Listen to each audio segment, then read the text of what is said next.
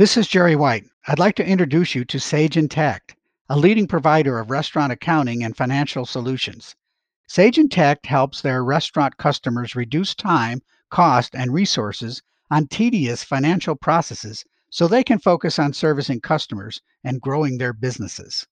To learn more about how Sage Intacct restaurant customers make smarter decisions with critical visibility in business performance, I invite you to get more details at sageintacct.com/hospitality.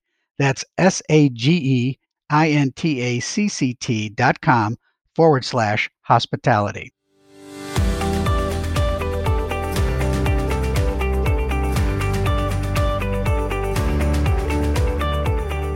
Welcome back to Fast Casual Insider. I'm Jerry White, Associate Publisher of Plate Magazine and host of today's podcast. Today we're talking with Don Fox, the Chief Executive Officer of Firehouse of America, LLC, in which he leads the strategic growth of Firehouse Subs, one of America's leading fast casual restaurant brands. Under Don's leadership, the brand has grown to more than 1,170 units at restaurants in 46 states, Puerto Rico, and Canada, and is recognized as one of the best franchises in the country. Firehouse Subs continues to experience strong growth in the fast casual segment, albeit amid fierce competition and industry challenges. Let's find out some of the keys to Don's leadership and the success of Firehouse Subs. Welcome, Don Fox. Great to spend some time with you, Jerry. Yes, thank you very much, and thanks for giving up some of your day to join us. I'd like to talk about a couple of specific areas in the restaurant industry. One of the things we hear a lot about, Don, is the term disruption. I always felt that disruption was kind of like a negative term, but it is one that I think we can't escape in our marketplace today. And one of the ways that I think our industry is being disrupted is certainly what you have talked about in the past is less or fewer dine-in visits. Firehouse has traditionally focused on dine-in consumers more than many other limited service chains, but obviously the consumer's demand has changed with that. So why don't you talk to me a little bit about what Firehouse is doing to kind of address that shift in consumer behavior? Certainly. A quick comment on that term of disruption. You're absolutely correct. It doesn't have to be a negative. I think I would equate it to opportunity when there's disruption, and it's a lot of times it's finding out, taking a close look at it, analyzing it, and then seizing the opportunities that it represents. So that's clearly what we've done at Firehouse. Now, as you pointed out, for years, throughout most of our 25-year history, we were primarily a in-restaurant, on-site occasion. That was a bit rare in the sandwich segment. Most sandwich concepts typically have leaned towards takeout business going back for decades. But Firehouse was always different, and it was the nature of the experience, nature of the food experience. I've served the food plated. It's hot subs. So normally you might say that there's other product challenges, having the product travel well when it's hot, et cetera. So for most of our history, more than 50% of our sales were dine-in, and that was unusual in the category. But starting in 2013, even before the industry was talking so much about the shift off-premise, we started to see a little bit of bleed in that area. And for the next couple of years, 13, 14, even into 15, we saw modest decreases in our dine-in business, but we hadn't yet crossed that magic waterline of 50%. And when we dropped below 50%, and we could no longer say about our own brand that we were primarily, or the majority of our business was dine-in, that was an aha moment. And the drops had been marginal, but a clear trend was there. And it wasn't really long after that started to get talked about more within the industry, and especially started to accelerate. And everybody has seen that over the last 2 to 3 years now. So going back about almost 4 years ago, we had to turn our sights more to what we did to improve the off-premise experience. The most fundamental thing we did was change our packaging. That got put into place throughout the system a little over 2 years ago now. And as we've seen a resurgence in our sales, it's very much linked to that. There's a lot of elements. It's no one thing, but improving the quality experience for the off-premise occasion. That was front and center. And I would submit if we hadn't made the packaging changes and improved product quality on the to-go experience, we wouldn't have enjoyed the sales increases that we've seen. Basically, all of our sales increases have gone out in that carton. So we had to redefine that part of the experience and have done so successfully. And Don, at that time when you made that change, how much of your business actually was off-premise? Do you recall what the numbers were? Yeah, at the time that we implemented the packaging change, our dine-in had dropped down to about 46 or 47% of our business. But to put it in context, today, it's at 38%. So at our peak, going back to 2012, we were about 53.5%. So that is a dramatic shift, 53.5 down to 38, a hair below 38. And the big question, I think, for everyone, because I don't think Firehouse is probably unique in this respect. I would imagine most brands have seen similar trends. I think it's more pronounced for us because, again, in our category, more of our business skewed on premise compared to our competitors. But I think everybody's seen the same trend. It was more pronounced for us just because we had a bigger pool of business that was potentially at risk than some of our competitors. Yeah. And did you actually kind of feel like this was coming, or was it something that kind of just jumped in on you all of a sudden and said, hey, wait? Yeah, no, if I, looking back on it, everything is always clear in hindsight. Looking back on it, we can recognize that, well, this is a trend that started, at least for us, in 2013.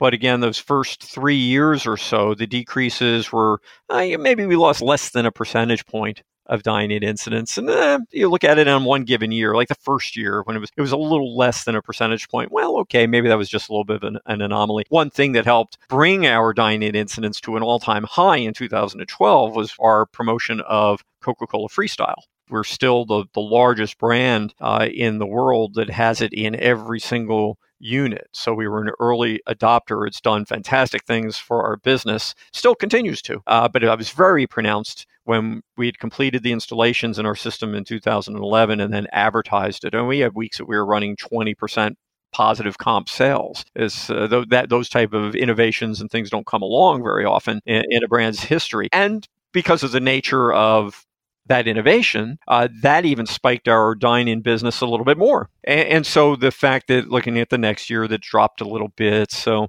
we assigned different rationale to it. But it really wasn't until about 3 years of the trend. And in particular, as I mentioned, when it dropped below 50, that we said, this really looks like this is going to continue to go south. And that has, and again, the whole industry wrestles with this, that shift from dine-in to takeout, even if you were able to recapture all of the lost dine-in business and translate it over to off-premise, the challenge for everybody is, and I'm going to speak generally, it is tougher to garner the same level of profitability out of off-premise transactions because you're not selling as many drinks. It's more difficult to sell a beverage. Now, I think we have an advantage with Coca-Cola Freestyle still today because of that. And our drink incidence, even with the shift off-premise, is much better than the norm, but still it is not what it was.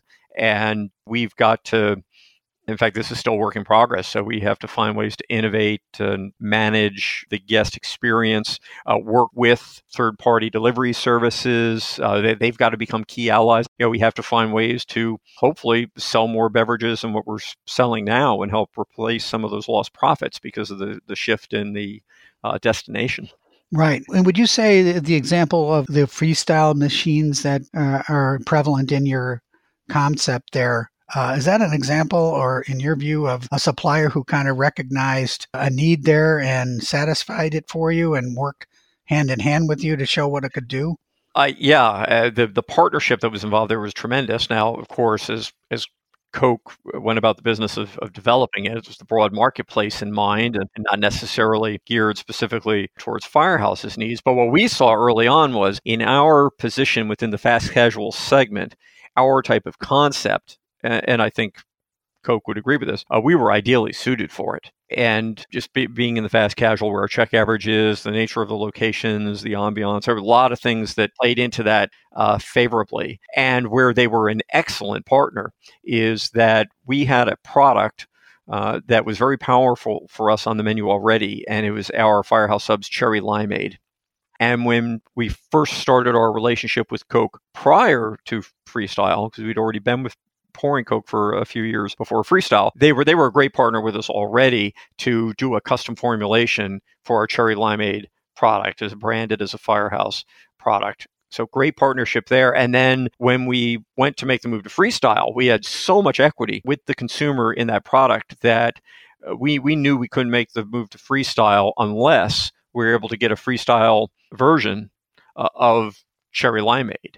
And they were terrific. So a great example of great partnership and optimizing that for us, and paid great dividends. And Don, tell us how you kind of track your customer base. I imagine that your transactions and loyalty programs and whatnot give you kind of a read as to who your typical customer is, or is that the case with Firehouse? Yeah, I mean, we rely on multiple channels of research to make sure we have our finger on the pulse of who we're over-indexing with, who are our key customers.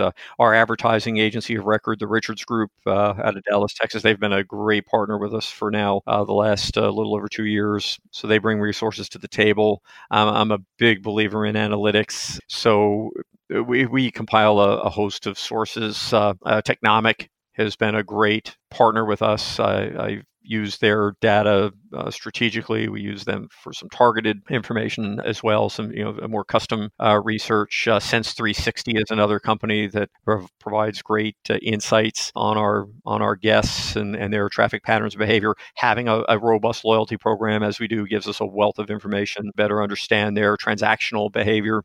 So these days, you're in such a better position to understand how to target your media. It's a much more complicated world than it used to be, but it also gives you a capacity to be much more precise in your targeting, much more efficient with the dollars that you're spending in that arena. And I think very importantly, you have a much greater capacity to measure what you're doing and if it's working.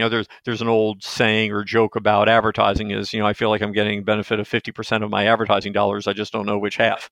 I don't think that's so true anymore, because you can do such robust analytics, and especially when it comes to anything that you're doing in forms of digital advertising. And more of our media spend is invested over in the digital arenas as opposed to traditional broadcast. There's a place for both. Right, exactly.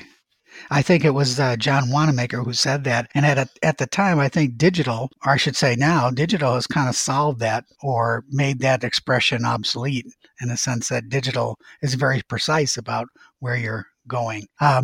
One of the things I find interesting is that the customer today, the so-called Gen Z and the millennial, I guess, before him, who seems to be leading everyone in what they want, how they want it. If you ask me, I think the fact that they're ordering off their iPhones or iPads and having it delivered says, is this today's couch potato? Doesn't really fit the picture I have of Gen Z or millennial. It applies more like to me for the baby boomer. We were the ones who were on the couch with our remotes.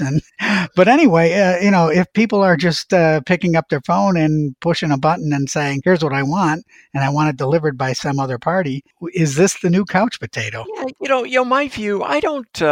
Again, things are so much more complicated than they used to be. I think if you went back a couple decades ago, people could speak with greater certainty about the behavior of any particular generation. And I just don't think that's nearly as true anymore, because you can just as easily find within the boomer segment, let's say, adopters of technology that are going to give any Gen Z or millennial a run for their money, and you'll find within millennials and Gen Zs, you'll find rejectors of social media users, and so it's a mistake to paint with too broad a brush when it comes to people's patterns of behavior and so on. So we put a lot more emphasis on psychographic profiles, behavioral things, again, that don't necessarily relate to a generation as much. Now, there are some age-driven things that do influence some behaviors, especially as people age and they become more diet conscious in a different way. Health concerns, those types of things,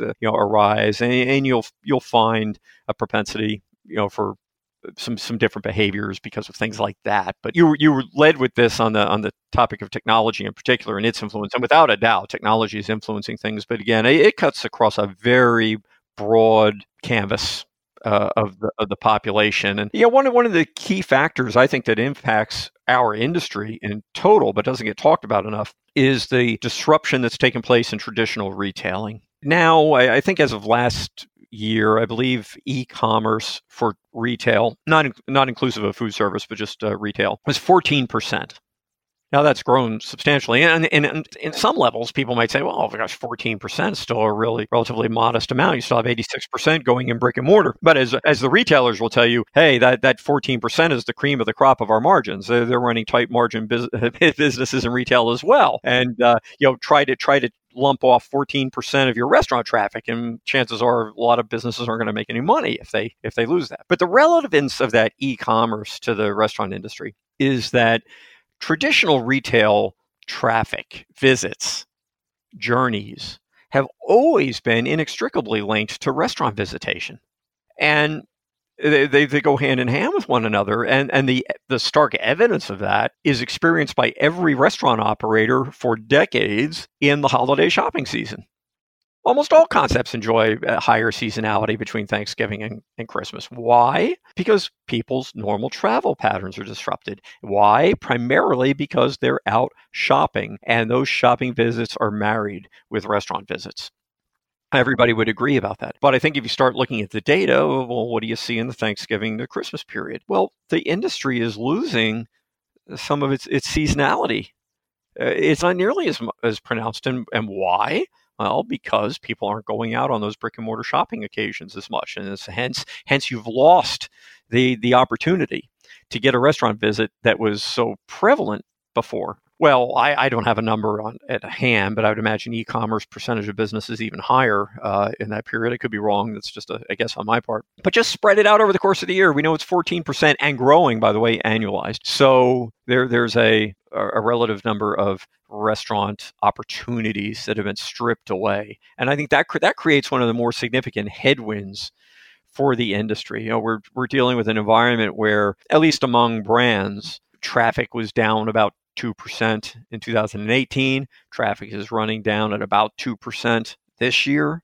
I think there's not a coincidence, and it's probably proportionally in large part because we're taking away some of those occasions. Now, I think a word of caution for everybody, I talk about this quite a bit, is when you think about off-premise consumption. Off-premise consumption happens in a lot of different ways. There's a lot of different channels for off-premise, so it's not just delivery services. But one of the challenges, in fact, it may be one of the most important challenges that our industry faces, is that despite now there being almost $20 billion of third-party delivery being done, it is not additive to the industry. And it's not added revenue. It may be to the individual restaurant, but not necessarily to the industry as a whole. Correct. And we're among the brands where we've enjoyed a benefit out of it.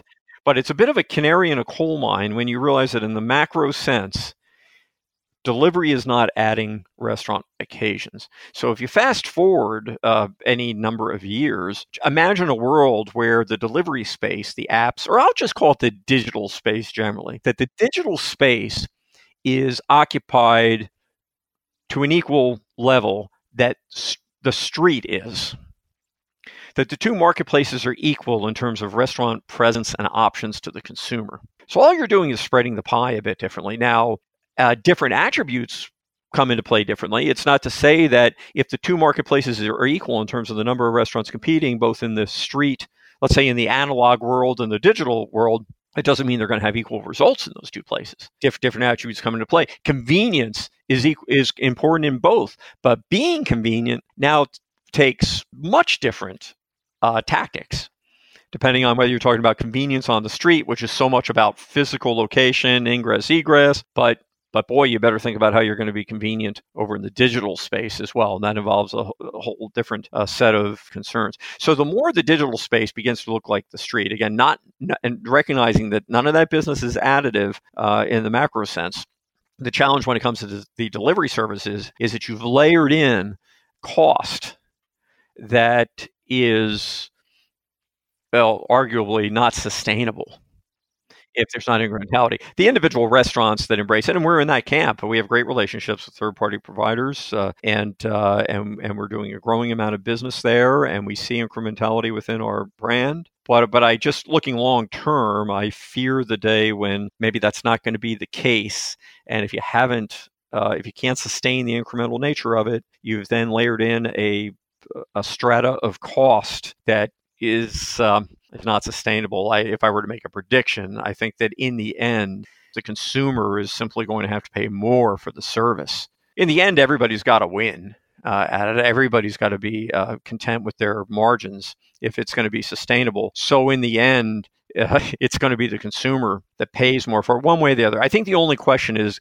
what's the recipe? What's the formula? What's either the commission structure or fixed fee structure? How is that presented to the consumer? But I do think in the end, the consumer will pay more. And what will likely happen when that time arrives is that the marketplace will probably compress a bit, just out of price elasticity. And then there will be brands that can work better in that space because their value proposition in terms of their product and the price that the consumer pays for it is aligned well from an overall value standpoint with the price the consumer has to pay to get it delivered.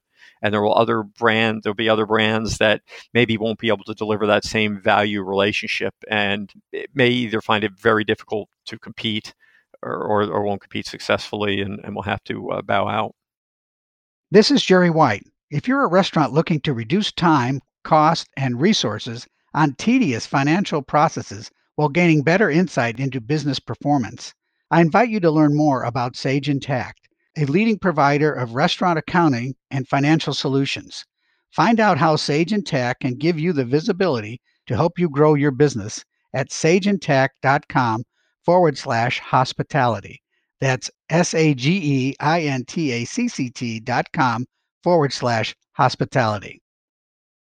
Wow. I have to say that what you've just been talking about the digital world and it being equal to the restaurant or the physical world is extraordinary, and it's a big shift, if you will, in our market. And following up on that, what does that actually say about what the restaurant of the future will be, and how is Firehouse adapting to that?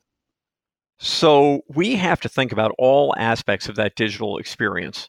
The ordering process, how the food is traveling to where it needs to go, whether that's through a third-party delivery service, whether we're delivering it ourselves, because we do have some restaurants that do what we call internal delivery, and what the experience is for the guest as they're transporting it to wherever they're going to go. So in the old days, our concerns seemed to stop once we saw the customer walk out the door, or the delivery driver now. If that's as far as you're looking at it, boy, you're making it a big mistake. You see, when you're dealing with the in-restaurant guest, it's easy.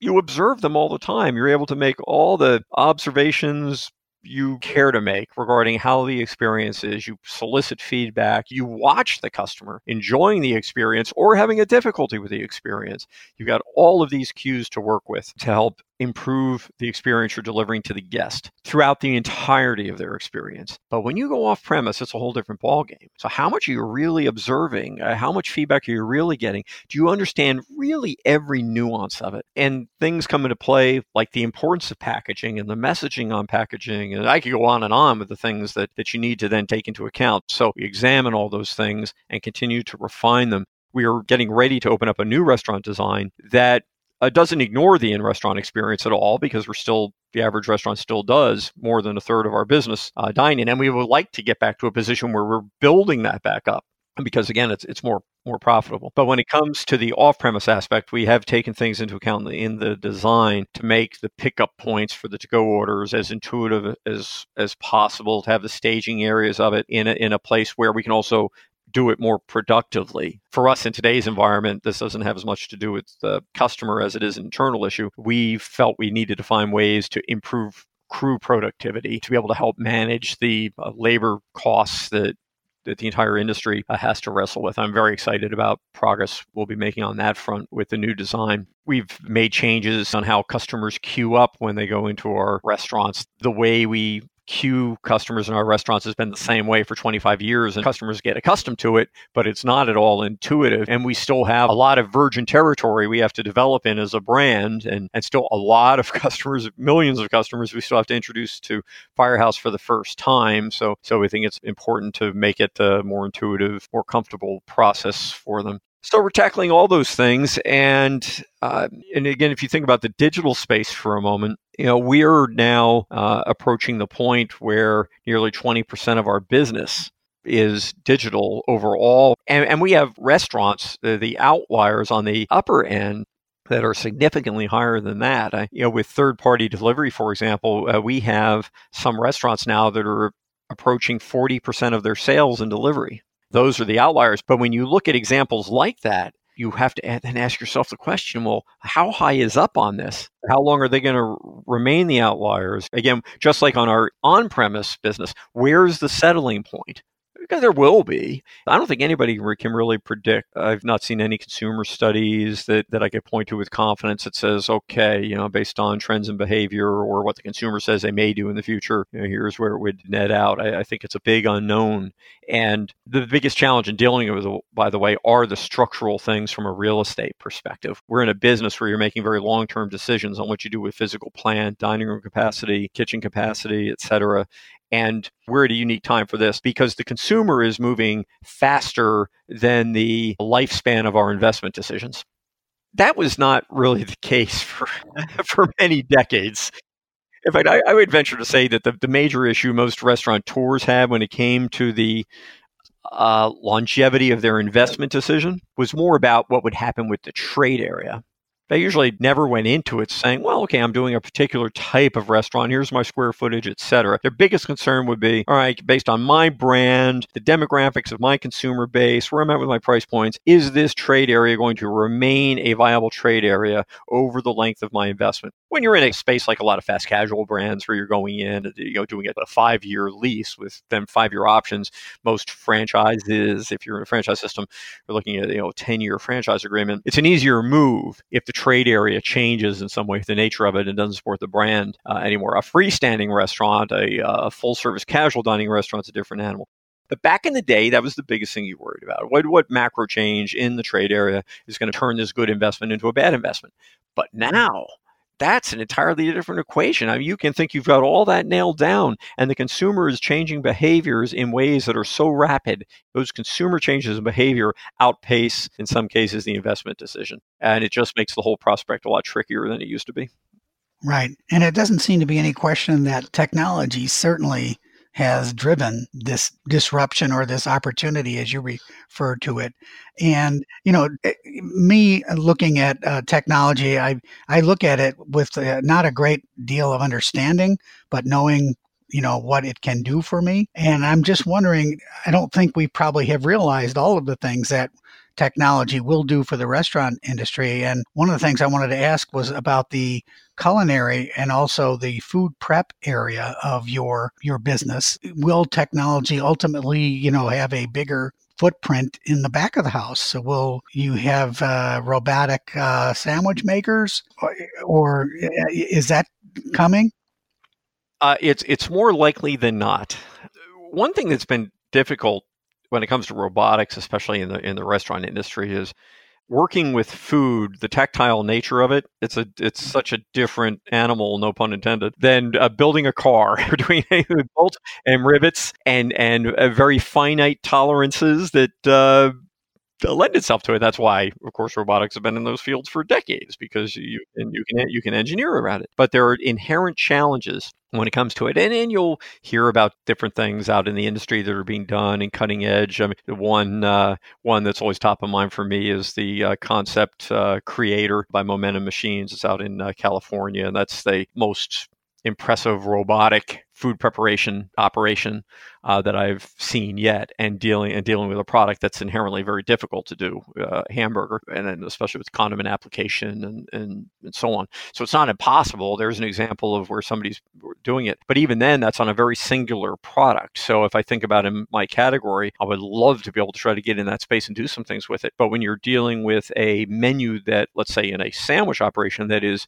much more diverse, it brings along with it a number of challenges. I would say nothing's insurmountable in that area from a technology standpoint. It's the cost implications that are probably the biggest barrier to it, and that probably keeps folks from moving into it. I mean, there are a couple of niche categories where some robotics and automation have come into play. I know one salad concept or a bowl concept, pizza because pizza lends itself to it a bit more, I think, from the tactile nature of the product and so on. But I think you'll see more of it, not less. Again, probably the financial aspect of it is the most difficult hurdle to overcome. But even now, with the wage pressures, that has what's happened in the last couple of years on that front, with more localities going to $15 an hour minimum wage, and some even above that. That just hastens the speed with which entrepreneurs, inventors, because that's where a lot of it starts too. When you're on the innovation side, actually doing the inventing, doing the engineering, etc. If you can sense the marketplace there, people will get to work on it, and then let the marketplace find the technology, versus the restaurant operator going out and trying to develop the technology themselves. So it wouldn't surprise me if, certainly within 5 years, if you see more prevalent applications. Right now, I think everybody takes opportunities where they can, and some things may seem modest in terms of the potential impact, but they're still they're meaningful. We can do things with automated slicing, for example, still having fresh sliced product proteins, but there's better increasing automation in that regard that allows you to get greater efficiency. If I think back 25 years ago at the start of Firehouse, there was a person sitting there every day pushing a handle against the slicer, doing the entire day's inventory. There is an interesting, somewhat of a challenge that the industry has, is there was a period of time, looking back more in the 80s and into the 90s, where, in large part because of trying to optimize labor back then, the push was to take as much labor out of the restaurants as possible by doing as much processing and prep outside of the restaurant.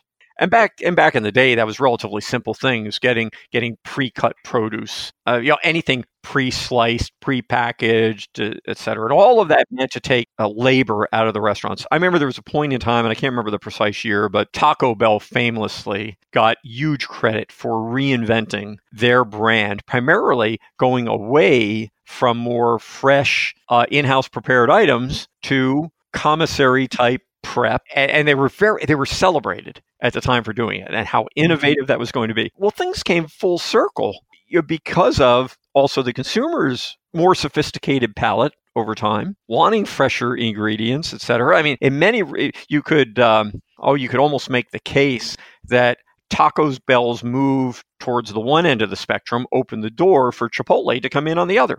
And it's not that the two things can't coexist. And it's been interesting watching over time different pundits thinking that, Taco Bell was going to hurt Chipotle or vice versa. And that doesn't really seem to ever turn out to be the case. They operate in their unique atmospheres. There's more than place for both, and consumers that look for the respective attributes of both, and they can all coexist quite nicely. But certainly, if you look at the whole fast casual segment, of course, so much of the fast casual segment was built out of putting aside the processing, the efficiencies that might get picked up by industrially preparing food and going more towards in-house fresh ingredients. And I think that's something that people should be mindful of as they think about robotics and so on.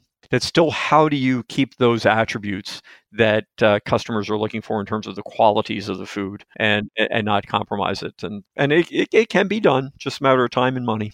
Right. And I think, picking up on that point you made, I think a lot of the manufacturers, at least back in the 80s and early 90s, who were trying to help operators hold down their labor costs, we're making a lot of food, as you pointed out, pre-prepared, if that's a word.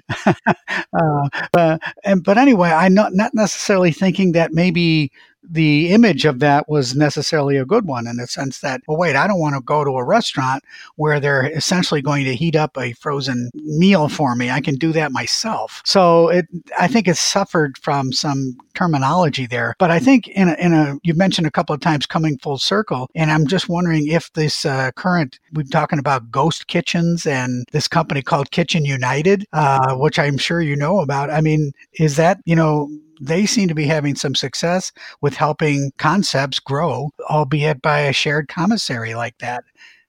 Yeah, I think it's a little too early to predict the outcomes on this. One thing I'll lead with is that there have been several examples of restaurateurs that have tried to go entirely to delivered food.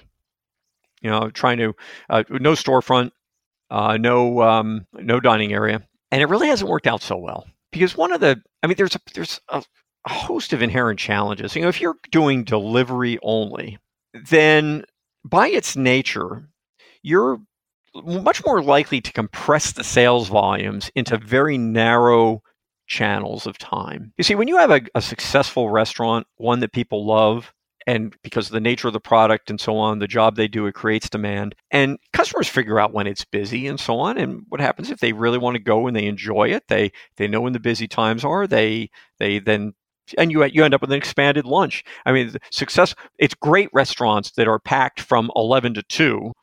Weak restaurants that are busy for about 45 minutes and it's done. So people adjust their behavior in conjunction with the sales patterns and so on of the restaurants. So the challenge that the restaurants have that are relying strictly on delivery traffic is that when the customer goes to place the order, they want it when they want it.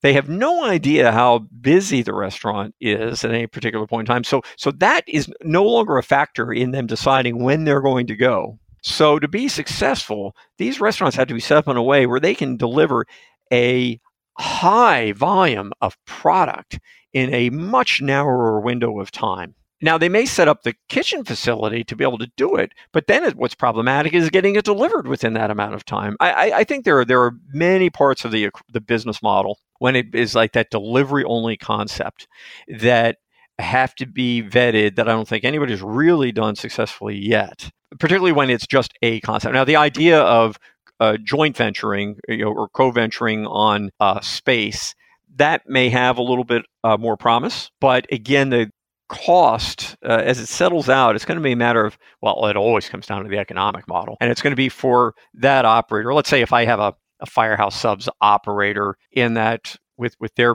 piece of the space, and we're satisfied with everything, how we'll work operationally, and so their business is restricted to whatever delivery traffic is going to happen. Certainly they have economies on labor and so on. They have no service staff. They're not ringing up orders. Everything's coming in digitally. All sounds great, but in the end, it's the big factor is going to be what's the price to play, and can it work financially? Is it going to work for whoever the sponsoring entity is that's actually controlling the space and providing the opportunity for the brands that may be in there? Nobody's far enough along with it, I think, yet to show whether it's a sustainable model or not. I'll just put my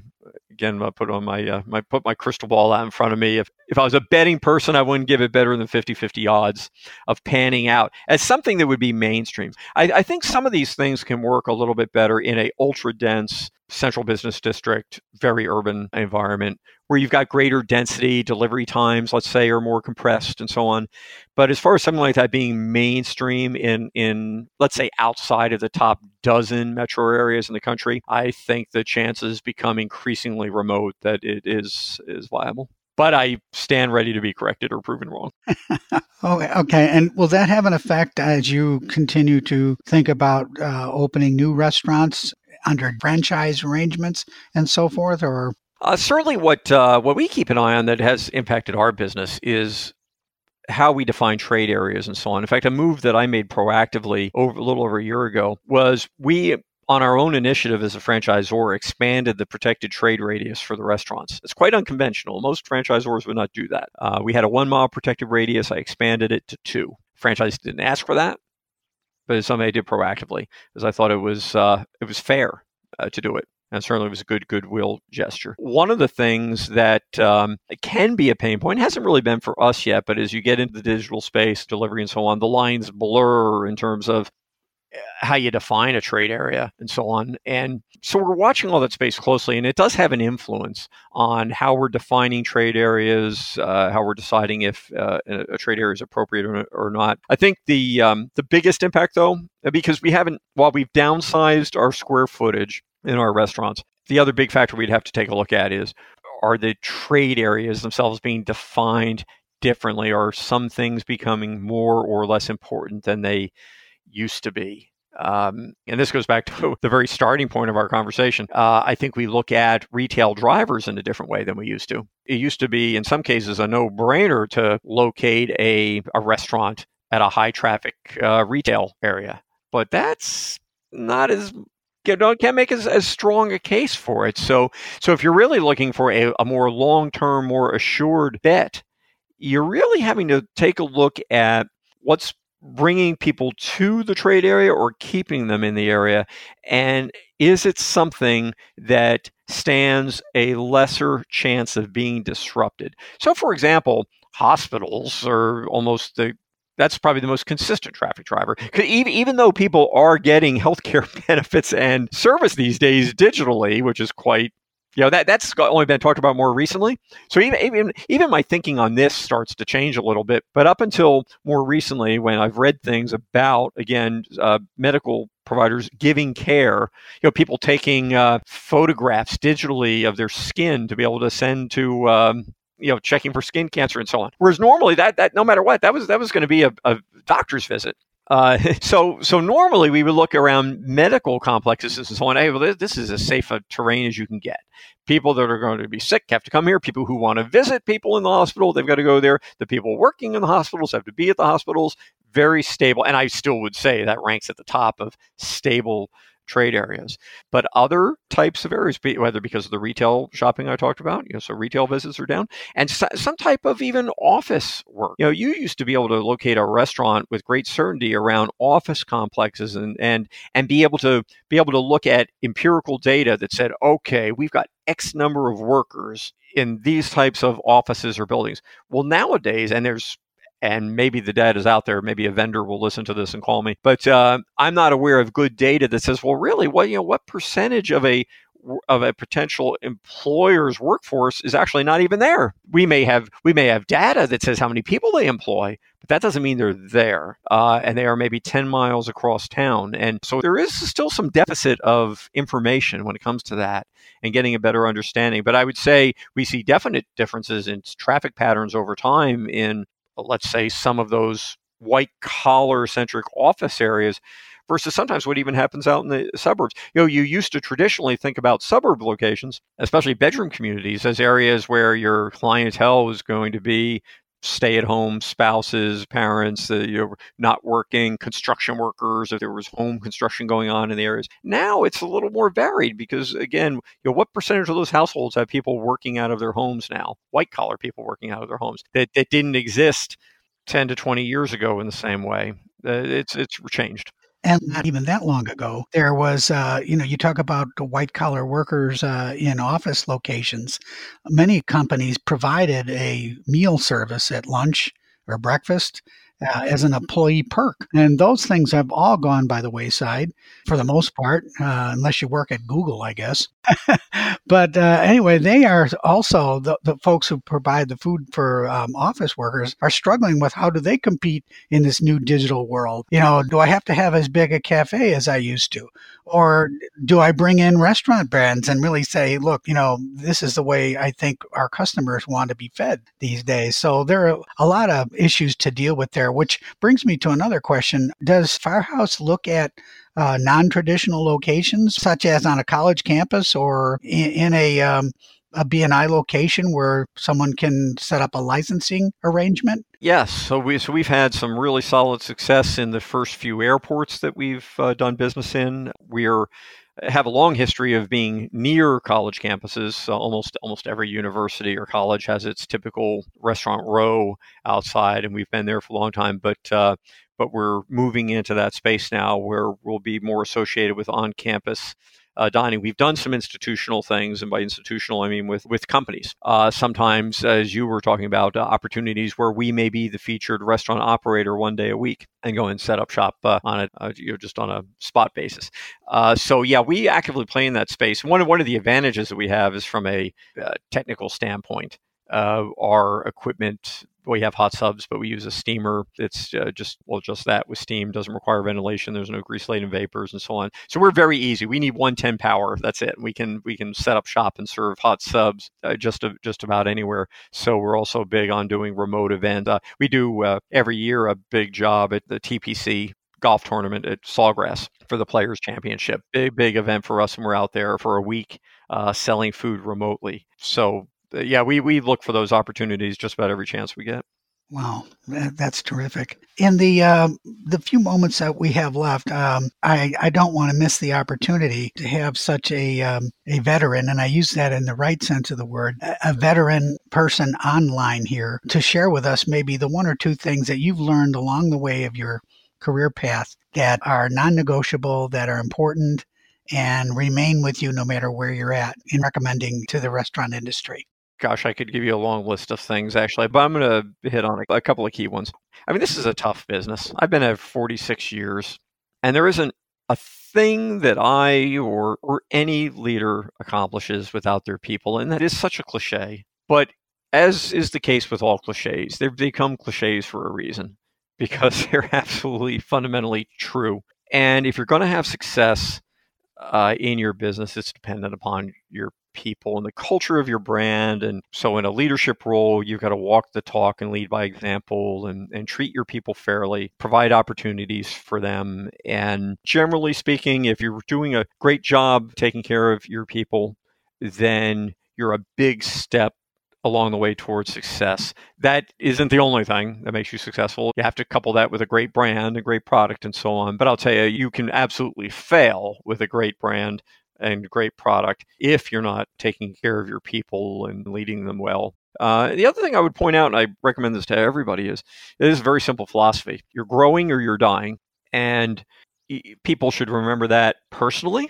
In the context of their role in the industry, you could say in their broader life, it's just as important. But speaking on the industry, so you better embrace that personally. There's not a day that doesn't go by that I don't learn something else new about the industry, the brand, or ideally about myself. You're always learning and getting better because this business is so competitive that if you ever think that the status quo is good enough, then you're losing ground. Because there's the next hungry entrepreneur, restaurateur, CEO, hourly employee. If you're an hourly employee in a restaurant and you rest on your laurels and think status quo is okay, there's another person just footsteps behind you, hoping to do a better job. And such a competitive environment, and you have to go at it each day saying, hey, I'm growing, and take that same approach about your business. Because if your brand's not growing, if you're not relentless about the growth, then the opposite is happening.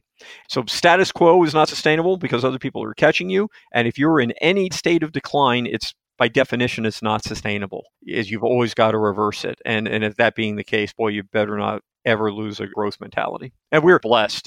We've embraced that. It really started with our founders, always had that mentality. And I'm not just blessed, it's a result of all our hard work and everything we do. There's not a day in our brand's history and coming up on 25 years that we haven't grown compared to the day before, the week before, the month before. And as long as it's on my watch, I'm going to do everything I can to make sure that's the case.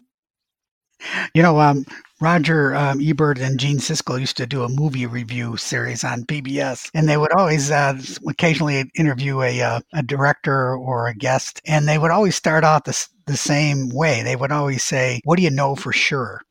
Which is kind of my way of, it was asking you kind of to sum up what you find important and have found important in your career. So you're basically saying, Don, that your staff is more important than your customer and treat them as such. If you're not growing, you're dying. And good good enough is not good enough any longer. You have to be better. And we spoke with Meg Rose earlier today, and she likes to say, learn at every turn, which sounds like something that you do as well. And if I could, I want to add one thing. The team is more important than me.